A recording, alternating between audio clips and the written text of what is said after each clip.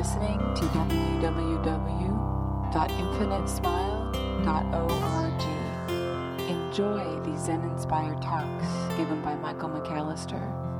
Thank you for listening. The Infinite Smile Sangha is made possible by the generosity of friends, members, and people who have been touched by this teaching. Please visit our donations page at infinitesmile.org to help us continue our efforts in spreading the Dharma.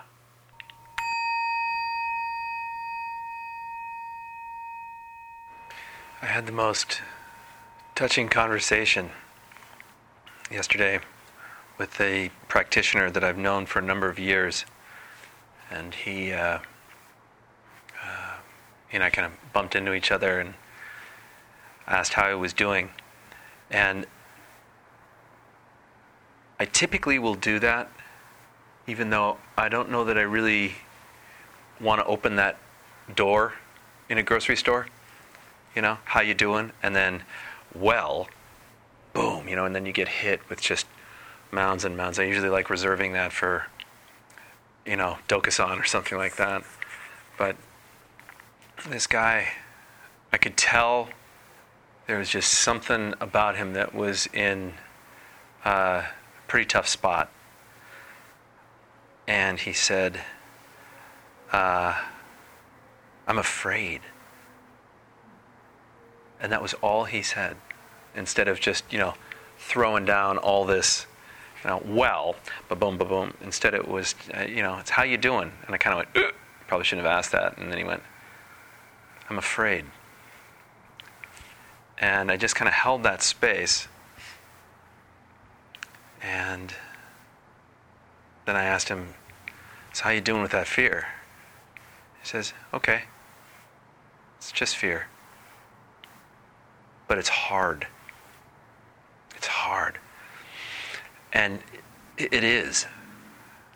It is very hard. He was dealing with not only significant loss in his investment portfolio, but so he's like thinking, I actually may have to move and,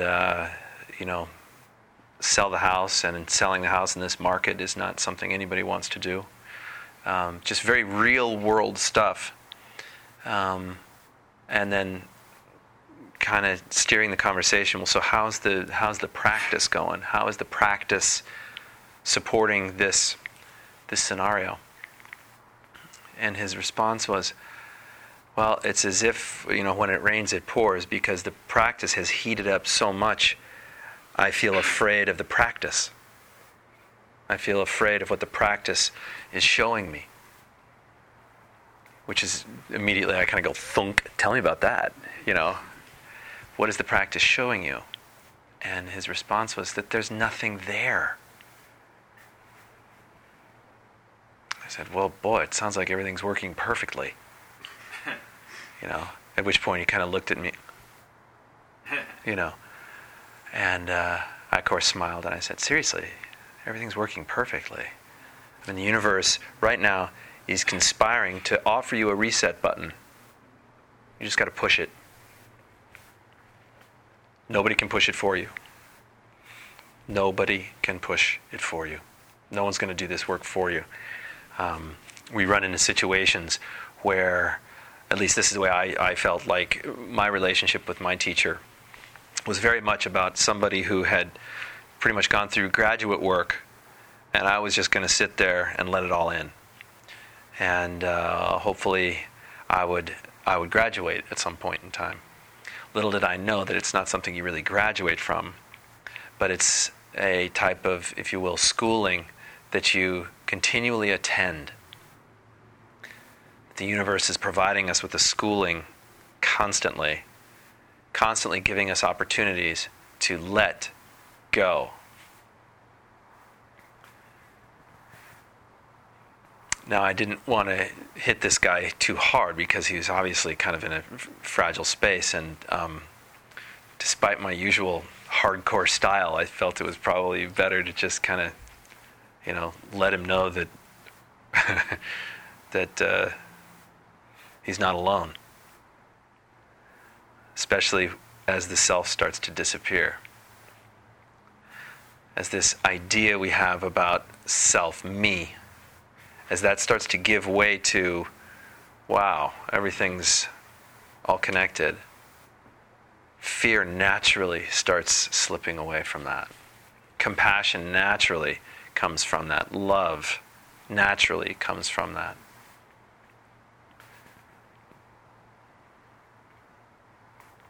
So every time we sit, we actually have a chance to burn down a little bit more of that structure.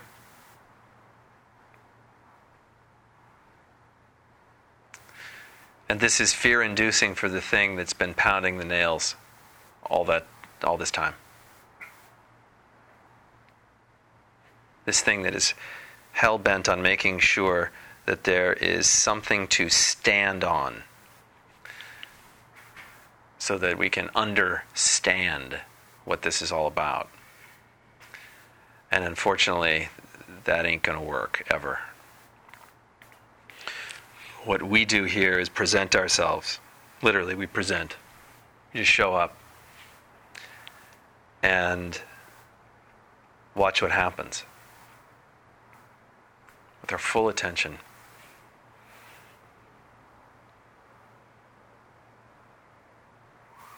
We pay super close attention to this very life. We get past the window dressing.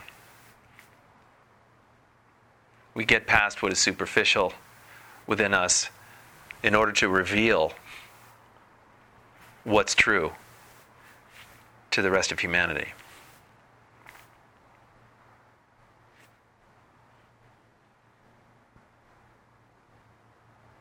And it's as simple as not moving.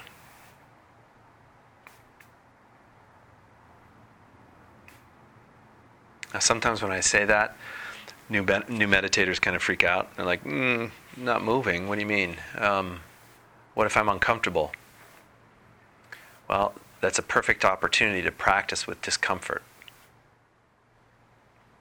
Well, what if it's so uncomfortable that I just have to move? Then by all means, practice with that too. Doesn't mean don't move.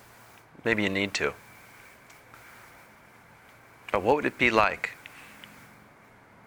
What would it be like if in any situation, be it physical or emotional pain, there was a certain steadiness to you, a certain steadiness that actually was soft?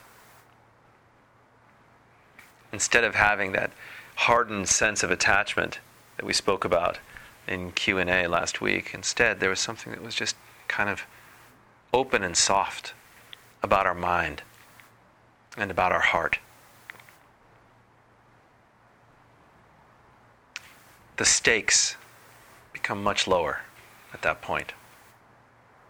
And as the stakes become lower, so too does the anxiety, does the fear, does everything else. So I invite you tonight to soften. Meditation can act as a tenderizer. That, by the way, was always my favorite thing to do in the kitchen when it was time to tenderize either some type of steak or chicken or something like that. Just pounding. I remember as a kid, we had this wooden tenderizer, and it was just so cool and my mom was very clear about, okay, now you want to make sure you make it so that it's nice and evenly flat. If you hit it too hard, you'll destroy the dish. And if you don't hit it hard enough, nothing happens. That's essentially what meditation is. It's my mom's directions to meat tenderization. You want to stiffen it up enough, but you don't want to destroy the dish. It'll destroy itself, ultimately. The structure will fall away on its own. But you don't want to just be in this for comfort. Tap, tap, tap, tap, because it won't let them marinate in. It won't It won't let the Dharma rain soak through. So find your middle way and walk it without moving, by just sitting still.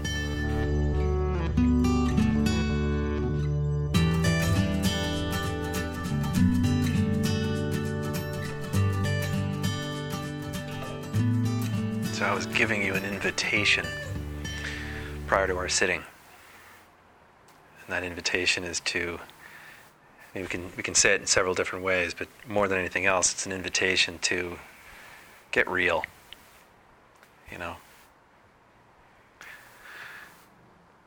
Walk into your life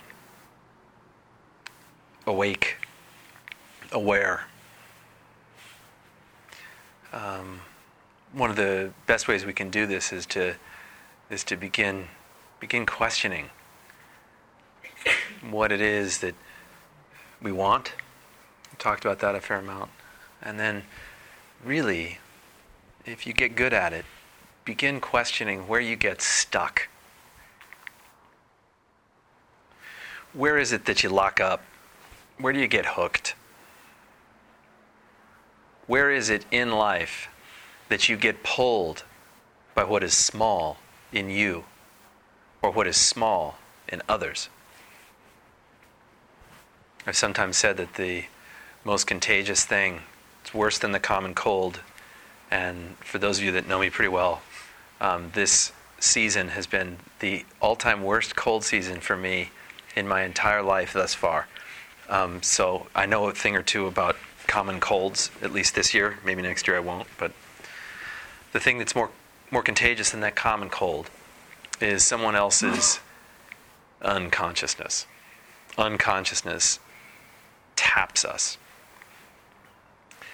And the invitation from someone's unconsciousness is something that will perpetually keep us stuck.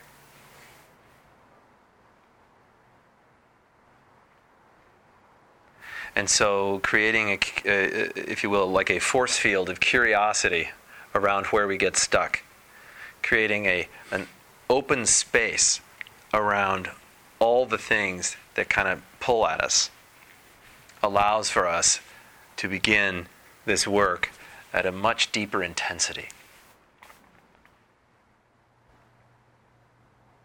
I love asking the question, what would you ask the most awakened being you can imagine? Maybe it's Christ or Buddha, or maybe it's someone that you've known, maybe it's the Dalai Lama, maybe it's whoever it is. The most awakened being that you know of. If you've just had a long week, it's Friday afternoon, and you're walking down the street and suddenly they show up, what do you ask them? What do you touch on the minute you are face to face with awakening? If you don't have that question ready right now, you need to work a little harder. You need to turn up the heat.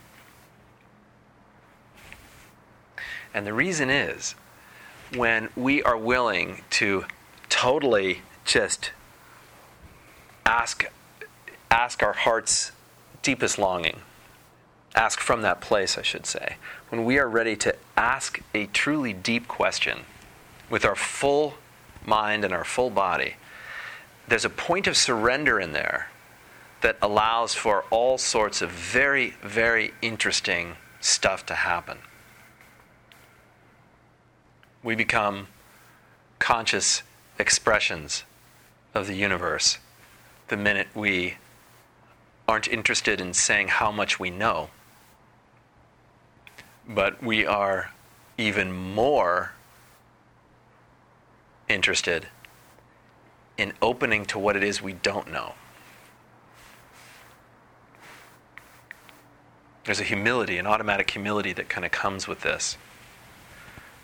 It allows us to, as I said, get real. It allows us to get over ourselves. in some really, really beautiful ways. And like I said before, the minute we are in that, able to meet that spacious opening consciously, is the minute that compassion, love, all those things are the most natural expressions of our condition imaginable. Trying to do it the other way around, I think, actually is a huge distraction.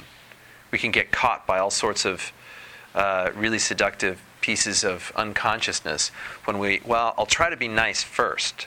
I'll try to be really compassionate, and then awakening will happen.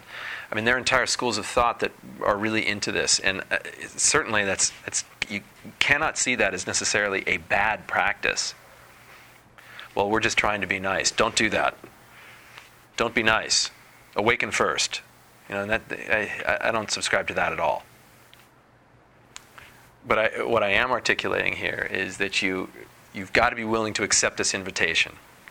You've got to be willing to meet your life totally. You've got to be able to practice even when it hurts. Actually, especially when it hurts. Even when it feels good. Practice meeting your life.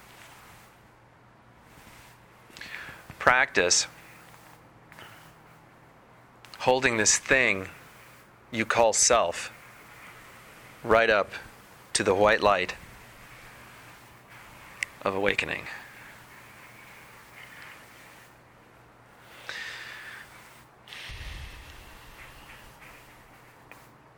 So, the other thing I guess I would say in relationship to if you saw an awakened being approach you on your walk home from work on a Friday after a long week, what do you think they would ask from you?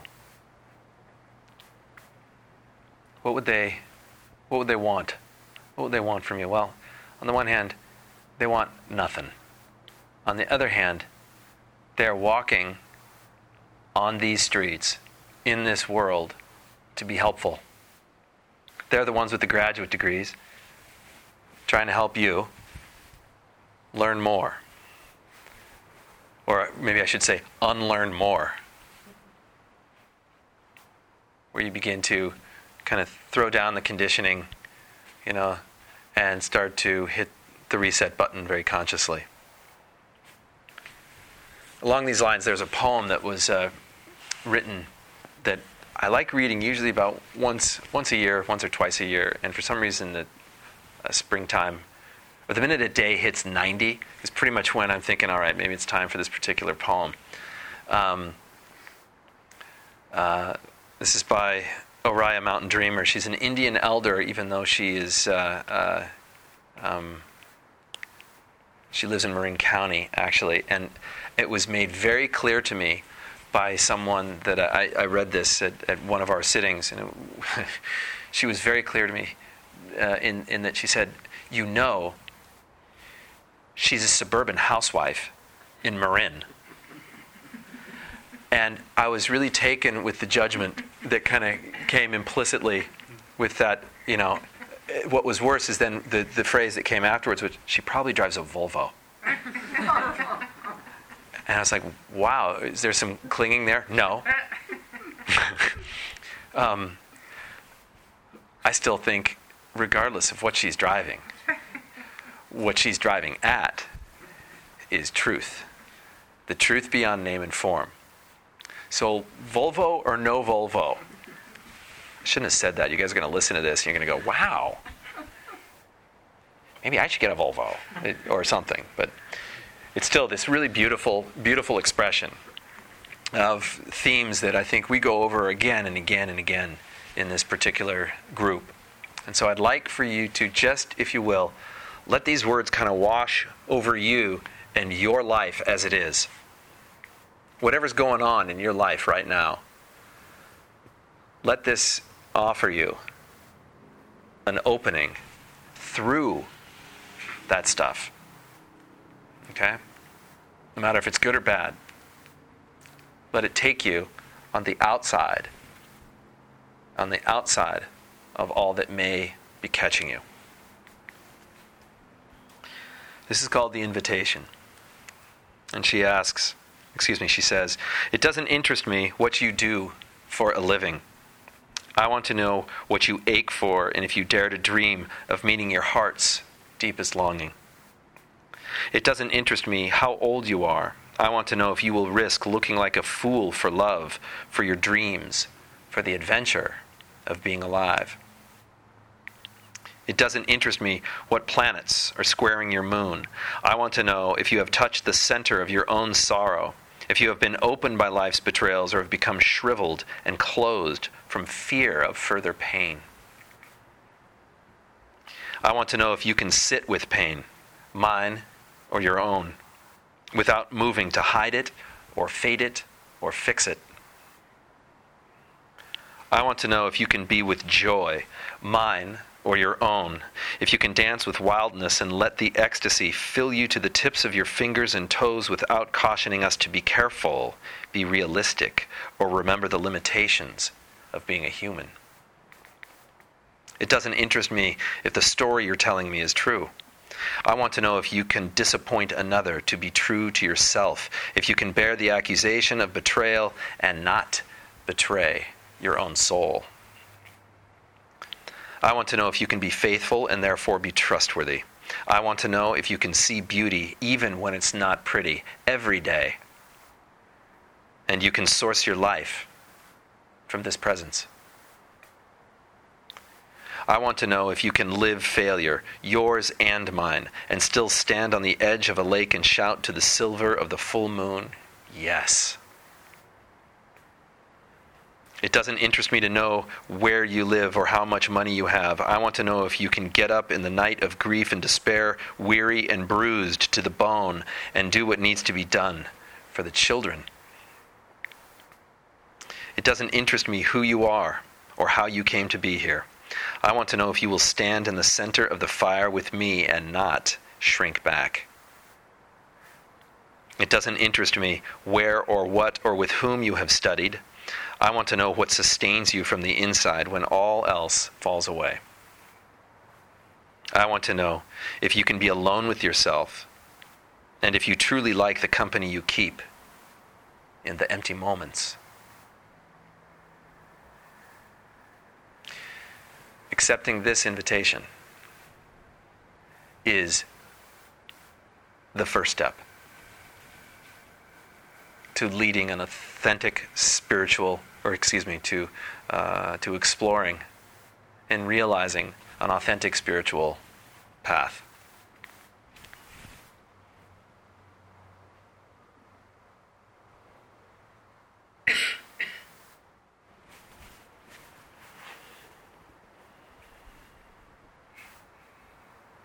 I love this line. I want to know if you can see beauty even when it's not pretty.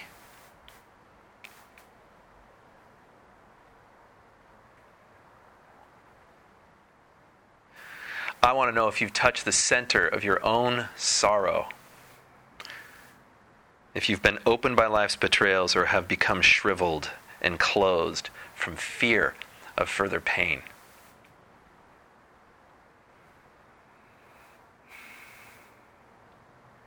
I want to know if you can sit with pain.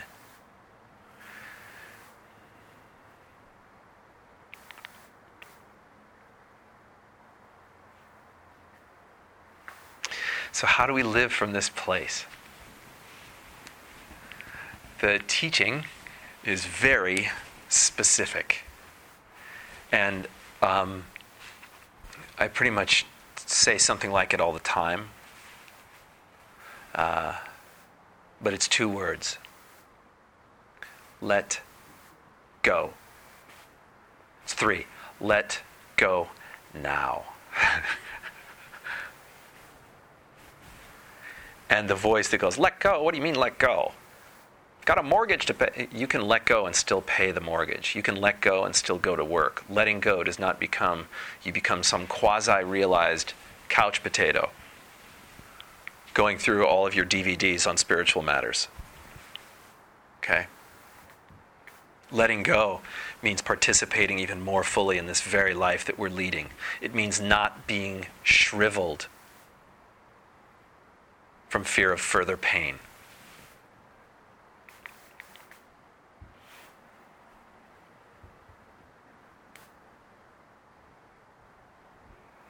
This takes courage.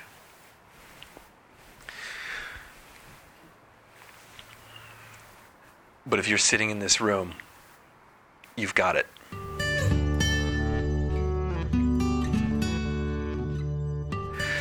The way that you go about making sure that those responsibilities are cared for is either done in a conscious way or an unconscious way. Letting go, truly letting go, means that you are doing all the things necessary to maintain a life in a very conscious way. It means that you don't get caught by another's unconsciousness and you don't get caught by your own. It means that you can become intimate with anything that is arising. Anything that is arising, you can get right next to it without being pushed off your center, so to speak. Miraculously, living in the world like that allows you to pay the mortgage. It actually attracts. You become like a vortex for grace and ease. Okay, no matter what you're doing. Chances are, when you're living from and in that space, you are living with very, very conscious attention to what's going on right now. And in doing so, what that does is it uncovers a future that is much more optimal, I guess, would be a way of saying it, than if we are bound by something, or caught by something, or hooked by something. It doesn't mean it's going to be easy, especially in relationship to paying the mortgage. That brings up all sorts of stuff for people. Survival issues, old stories, especially stories about our past, our families. Suddenly you've got somebody speaking to you, and it's your mom's voice or your dad's voice or somebody, and you're listening. That's not letting go. That's being caught. Okay? Letting go is when you're able to say, "Oh, hey, welcome. It's nice to hear you again. But you are not truth." Are you letting go of just control? What are we letting go of? Everything. But that does not mean that when I say let go of everything, that doesn't mean you push things away. Oh, I'm not going to deal with it. That's not letting go. If you just kind of say, oh, I'm not going to deal with it, I'm letting go, basically what you're doing is you are avoiding what's presenting itself in your life fully. Letting go means you participate with total openness with whatever's going on. We confuse it. The ego loves doing this too. The ego loves saying, letting go means that the car will crash. Okay? Well, you're not in a car. This life is not, we're not driving a car. This life is about attending to what is arising with our full awareness. What if you're hit from all sides? We always are hit from all sides. There's so much to attend to, you don't even know. Then it's triage. I see what you're saying. Yeah, it's triage. So, then we prioritize and so forth. And we also recognize that being hit from all sides will not always be our reality. If it is always our reality, being hit from all sides, then we need to be very intimate with what it feels like to be hit from all sides. And in that intimacy, we develop a certain freedom from getting hit from all sides that allows for deep clarity. And that deep clarity allows us to deal with every single thing that hits us from all sides. We suddenly are divinely inspired whack-a-mole artists, and bonk, bonk, bonk. We get every single one of them, But that's really, from a spiritual perspective, that's not the way life unfolds. From an egoic perspective, totally. The ego is desperate to make sure it can find things to attend to. The awareness of all those things to attend to is not the same thing as got to do this, got to do this, got to do that. Creating an intense spiral. Our awareness of that intense spiral is not caught by that intense spiral. Yeah. our awareness of the rabbit hole is not diminished or caught by the rabbit hole.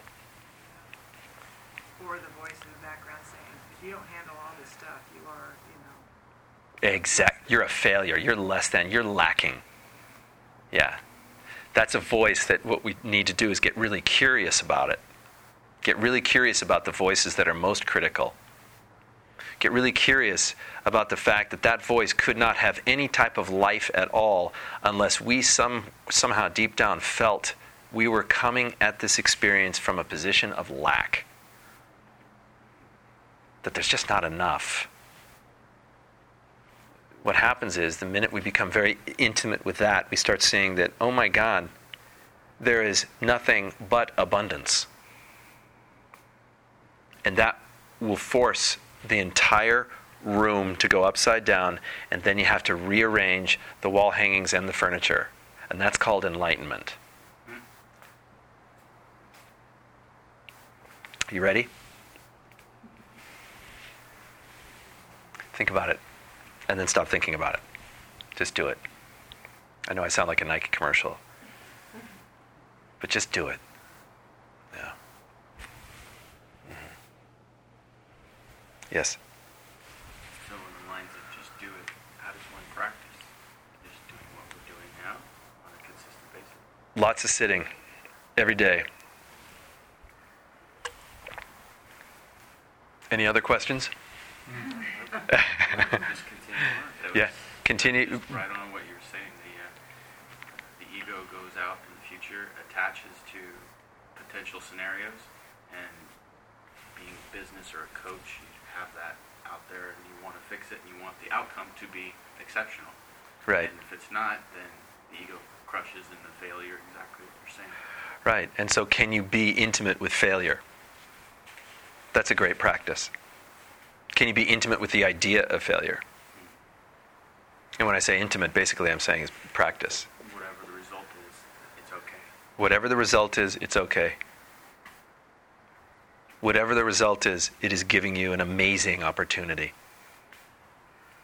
Even if it's, the ego defines the result as horrific, or yet again, or, oh my God, whatever, it is still, spiritually speaking, a red carpet into the house of God.